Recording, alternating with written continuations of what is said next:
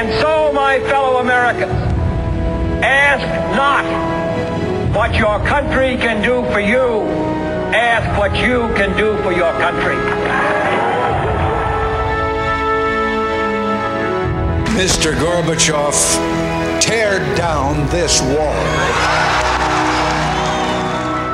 You are listening to the Patriot Pastors Podcast, where we talk about today's issues from a pastor's perspective, as well as calling America back to the faith of our fathers. Without God, democracy will not and cannot long endure.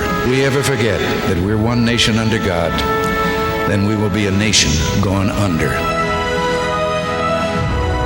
I can hear you, the rest of the world hears you, and the people who knock these buildings down will hear all of us soon. Here's your host, Wade Lentz and Harold Smith.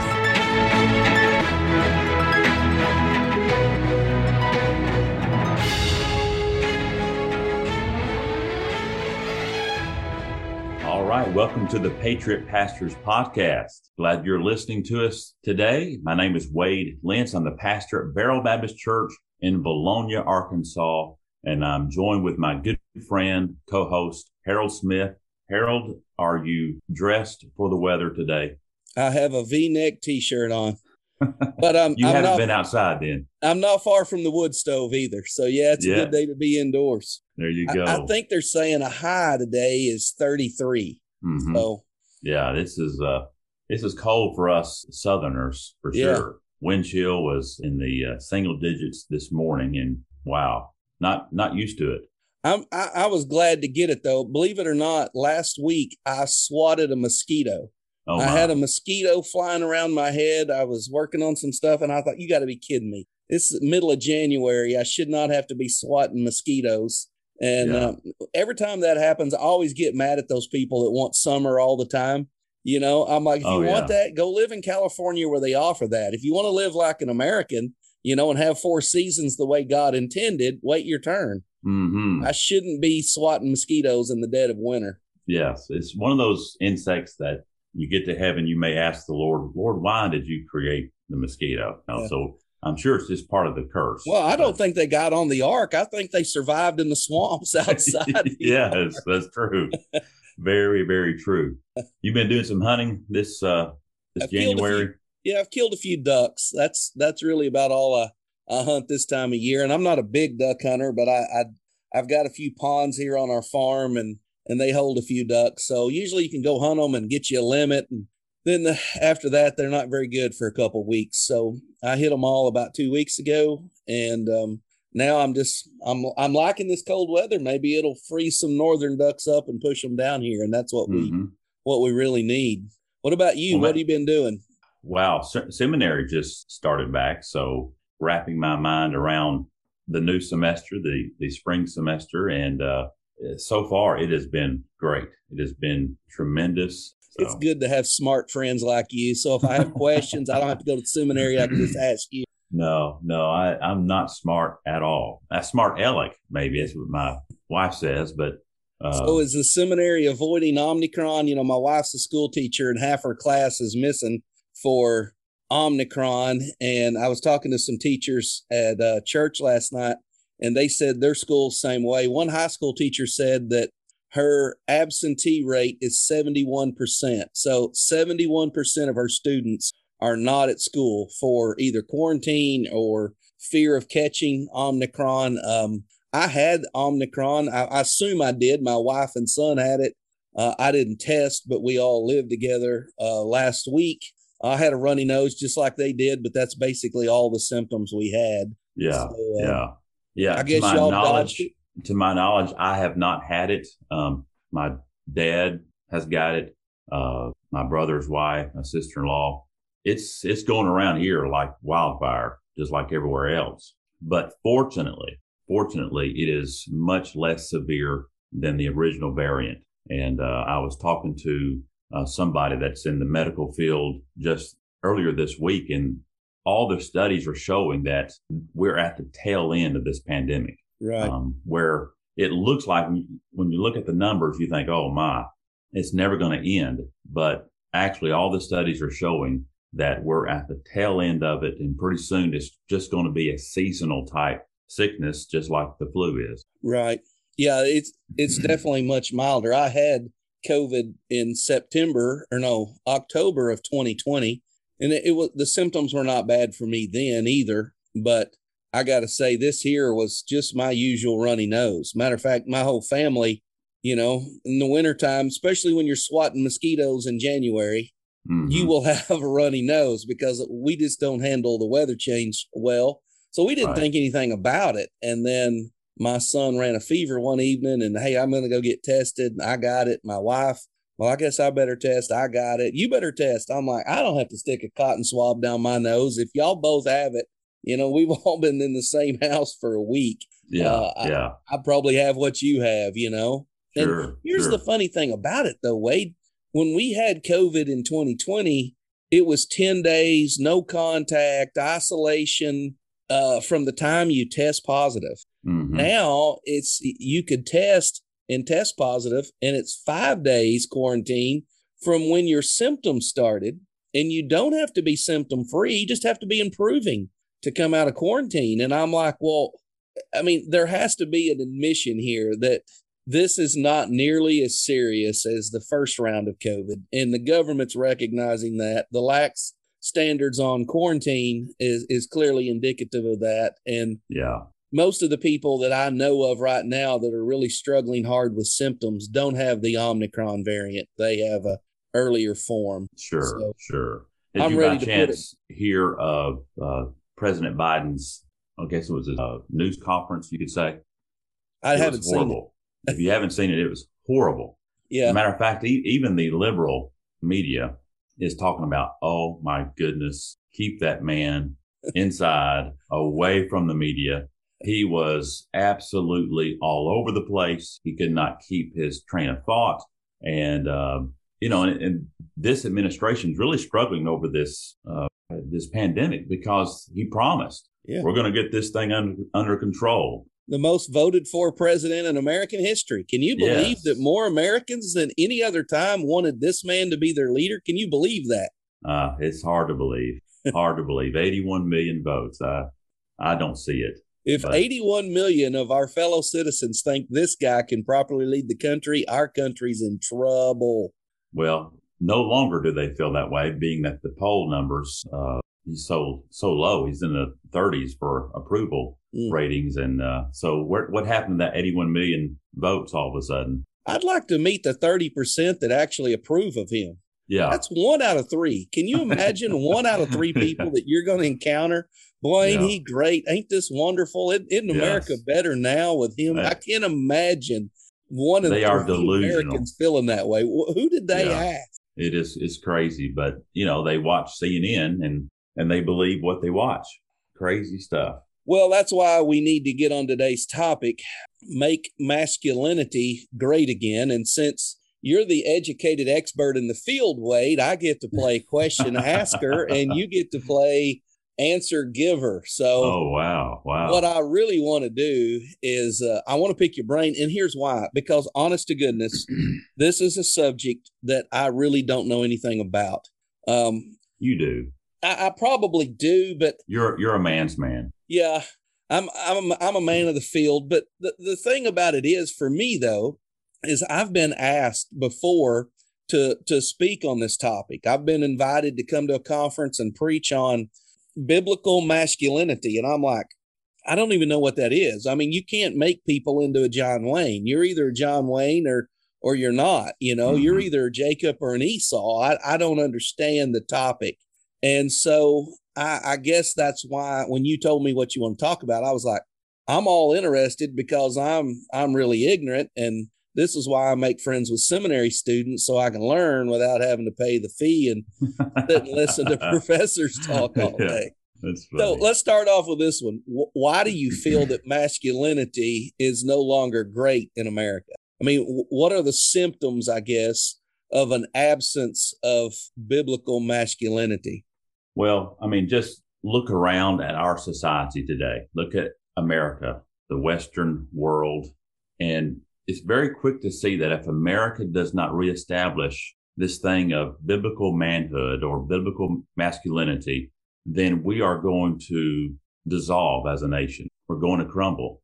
And I say that because we have lost, for the most part, what it means to be a man today. And not just any man, but a biblical, God-fearing man. And it's really quite evident. It's easy to see if you're really looking for it, because we're living in a society where you have this growing hostility in our post-modern world towards God, but also we have this growing hostility toward His biblical order of creation that's clearly laid out in Scripture. And their primary target, as of the last 40 years, is man, especially manliness and masculinity that should characterize every godly man. And you're right, not everybody's going to have a John Wayne character trait, but every man should have masculinity, should have the qualities that men should have as God created them. And I'll get into that a little bit later, but well, let me ask you this: are we talking about and I'm just trying to lay this out? Are we talking about like in World War II, all the men went off to war, and we called that the greatest generation of all time? And now, if we were to have a world war, we couldn't even have a draft, much less find any men that would be willing to go and arm up and cross the Atlantic or the Pacific and fight for someone's freedom. Sure. So that's basically what we're dealing with, is why America needs this masculinity that we had a few generations back. Absolutely. That's certainly a part of it.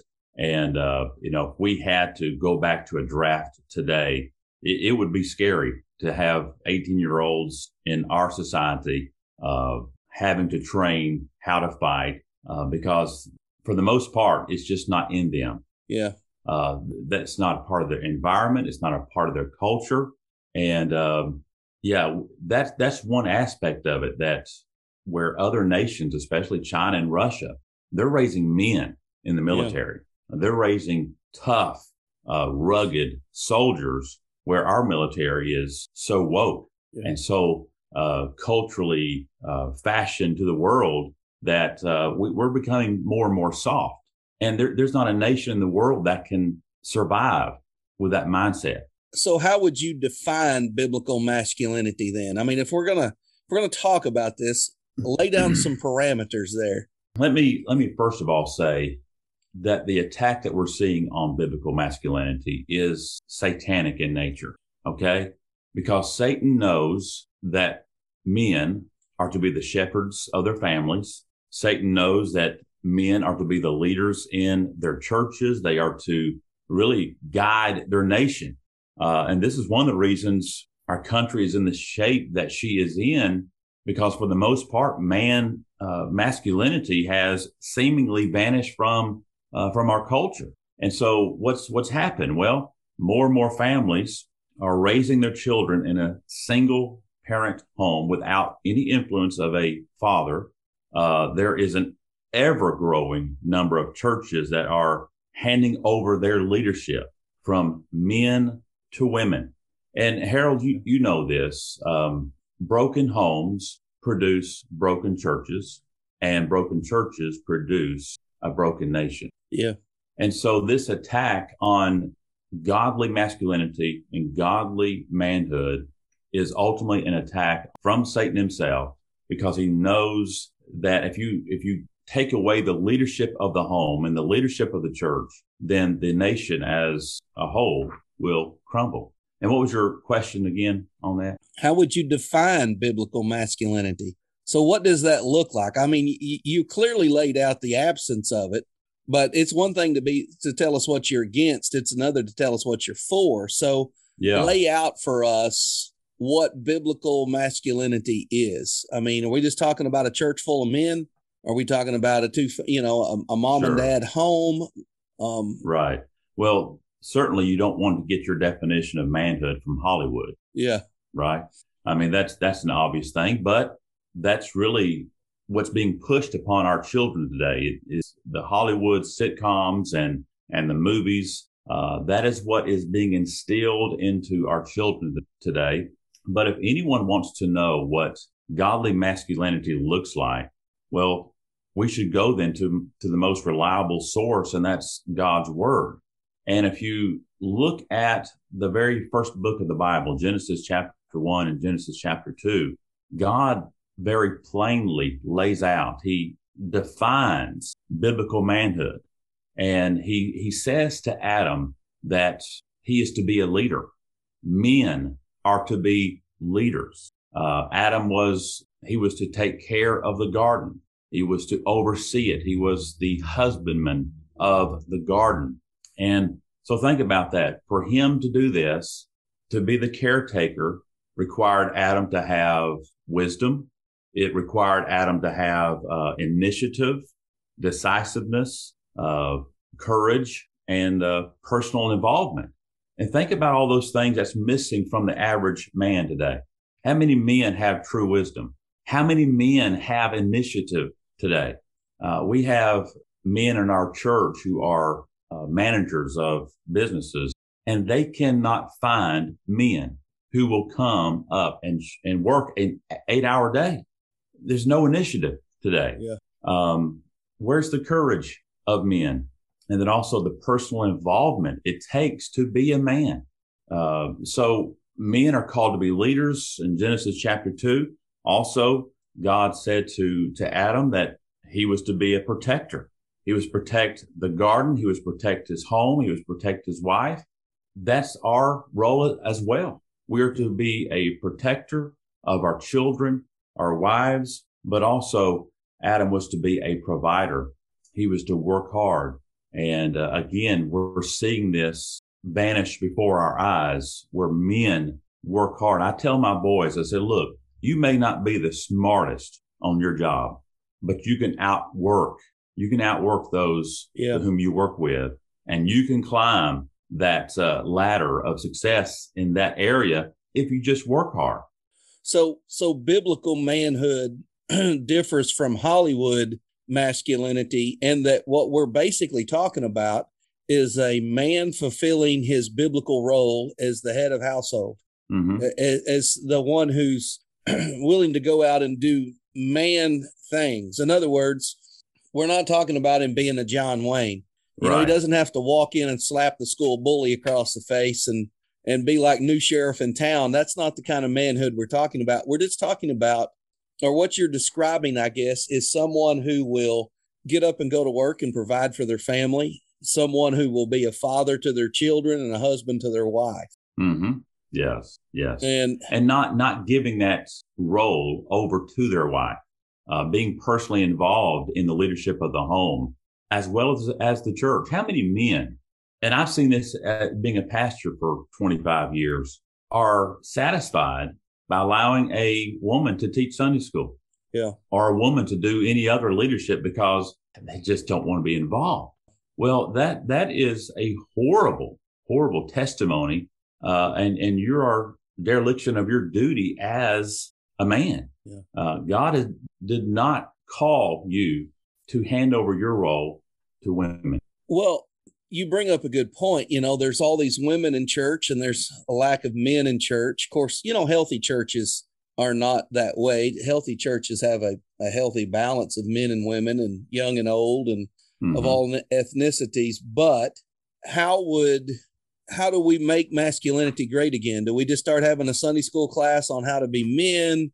Do we go back to having the quote unquote men's prayer breakfast, you know, where we get together and scramble eggs and cook up some sausage and gravy and all the men get together and we teach the young boys how to be men? I mean, what does this look like? How do we dig our way out of where we're at? Well, those are great things to do.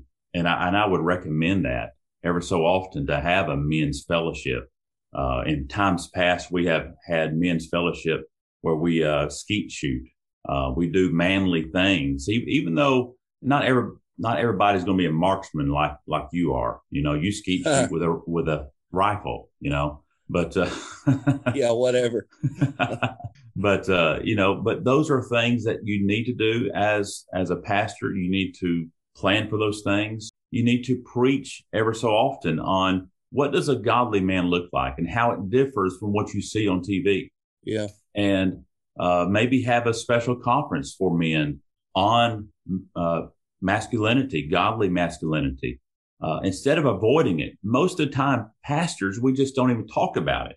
And so when we don't talk about it, somebody else will define it for us. And that's the whole problem, is that our young men are being taught what masculinity is from a worldly perspective, and it's having its effect. Yeah, one of my big complaints, if you don't speak on these kind of things periodically, is the world speaks on them. So if your kids are just watching TV and sitting in a sermon twice a week, they're seeing the dads on television who are a bunch of idiots. They can't make decisions. They're stupid. They're out of touch with society.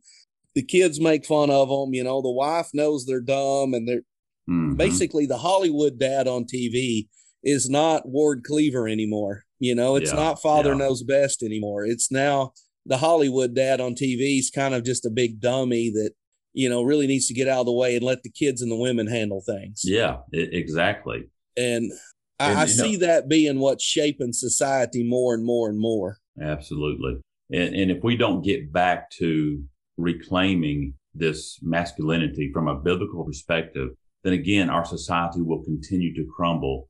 And because it cannot survive with women in leadership. Yeah. And that's just, I know that sounds feminist and all of that, but that's just the truth. That's not God's design. And a society cannot sustain itself. But when you think about manliness, there is a couple of scriptures that I'm reminded of in 1 Kings chapter 2 and verse number 1. I want to read that to you. This is King David. He's getting ready to die. And so you think about, the last words of any dying man is very important, but really the last words of a dying king, very important. And it's recorded for us what he tells his son Solomon. He tells him in 1 Kings chapter 2 and verse 1, it says, when David's time to die drew near, he commanded Solomon, his son, saying, I am about to go the way of all the earth. Be strong and show yourself a man. Keep charge of the Lord your God, walking in his ways and keeping his statutes, his commandments, his rules, and his testimonies as they are written in the law of Moses. But you think about that. He tells Solomon, hey, show yourself a man. Yeah. Be a man.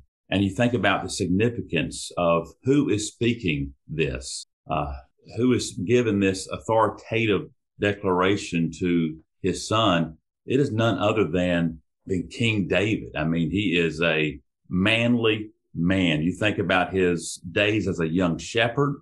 You think about the days of him watching his father's sheep as a young man. He was strong physically. The Bible tells us, Harold, that killed a bear and a lion with his bare hands, with his own hands. And then we see him as a young soldier, how he was the only one who stood up to the giant Goliath when Israel's army would not, and when King Saul would not. Here, young David stood up to the giant and slew him and killed him. So if anybody had the right to tell his son to be a man, absolutely David had that right, and he did. And so if you could just put that in the modern day vernacular, David is telling his son, hey, man up, be a man. And then also we think about what Paul said in 1 Corinthians chapter 16 and verse 13, where the apostle Paul, he writes to the Corinthian church, and he says, be watchful, stand firm in the faith, and act like men, and be strong. And again, you think about what the apostle Paul had to go through, how in 2 Corinthians chapter 11, it says that 5 times he received at the hands of Jews 40 lashes. 3 times he was beaten with rods. Once he was stoned. 3 times he was shipwrecked. He had frequent journeys in danger from rivers, danger from robbers, danger from my own people. It goes on and on. But the Apostle Paul continued to preach. He continued to declare the gospel regardless of all the danger. And so here's a man saying to the Corinthian men, the Corinthian church, hey, be watchful, stand firm in the faith, and act like men. If anybody had the authority to say that, the Apostle Paul did. And so those are some key biblical men that we can look at and glean from as godly masculinity. So if we're going to tell our young boys to act like men, like David does, like Paul does, other than Scripture itself, what resources would you recommend? Are there good books on this? I remember a guy sending me a book one time, and he was like, "You need to read this and teach it to your church." And I don't even remember the name of it, but you might say it if you've got a list or some things that you would recommend. Yeah, I have a list of books that is very helpful on this topic that I'll list in our Facebook comments below. But Re-Enchanting Humanity by Dr. Owen Strachan. Douglas Wilson wrote a great book on the future men raising boys to fight giants. Stuart Scott, Biblical Manhood and Masculinity, Leadership and Decision Making. Those are some great resources that I think would be helpful to any pastor, any father who is raising men today, raising boys to be men. Yeah, I think the main thing is we've got kids today that can operate $1,000 coffee machine, but they can't pull start a $300 lawnmower. Yeah, you know, and so our kids are majoring in what we've allowed them to spend their time doing. Mm-hmm. And if we don't invest some time in these kids and get them to do, I mean, not that everybody has to mow their own lawn, but they need to know how to mow their own lawn. Right. They may not do it, but they need to know how.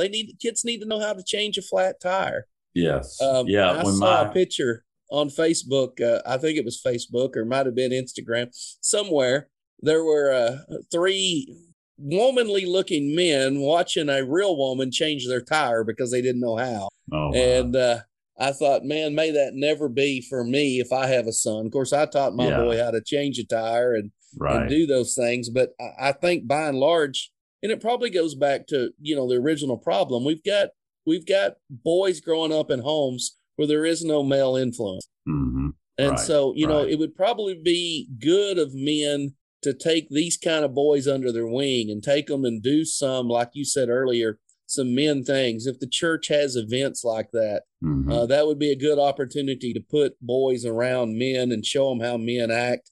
And then, of course, those resources you recommend. Yes. Yeah, there's times where I tell my older teenagers, when they don't want to do certain things and they're complaining about certain things, I say, hey, guys, just think about it. 150 years ago, a 16-year-old would be chewing tobacco and fighting in the Civil War. So you don't have it as bad as you think you do. Yeah. But it takes teaching and it takes molding. And it is, not every person's going to like guns. Not every person's going to like hunting. But there are qualities that every man should have that doesn't have to include those things. Yeah. And so biblically, again, you got to be a provider, you got to be a protector, and you have to be a leader. Focus on those things, and then everything else will fall in place. I think that's a good word, and I think it's a timely reminder for preachers. You and I are both verse by verse expositors. That's our preferred thing to do, is preach through a book of the Bible.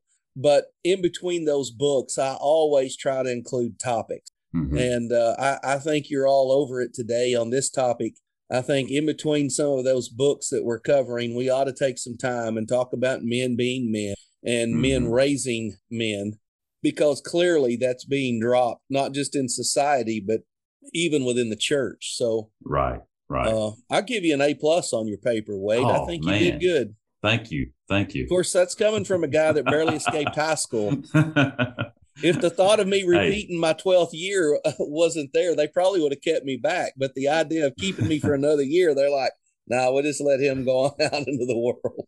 I will take your A+ for sure. Wow.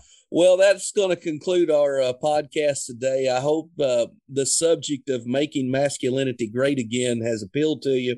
It's been enlightening for me, and it's really caused me to think about where we are in America and society, and the absence of men doing the things the Bible tells men to do. And that clearly falls on the shoulders not only of dads, but on the shoulders of pastors and churches to ensure that their people are taught. I've said it before and I'll say it again. We can't expect people to do what's right if we haven't taught them what's right. And so I think you've made some great points today on this topic, and I think it's a good goal to make masculinity great again. Well, and let me just quickly say this. Thinking about examples in Scripture, the ultimate example of a godly man is Jesus Christ. David and the Apostle Paul were manly men, but they failed. They failed in their adult life. But if you want to look at the supreme example of godly manhood, look no further than the Lord Jesus Christ. But hey, thank you guys for listening today. We pray that this is a help and a blessing to each of you. May the Lord bless you.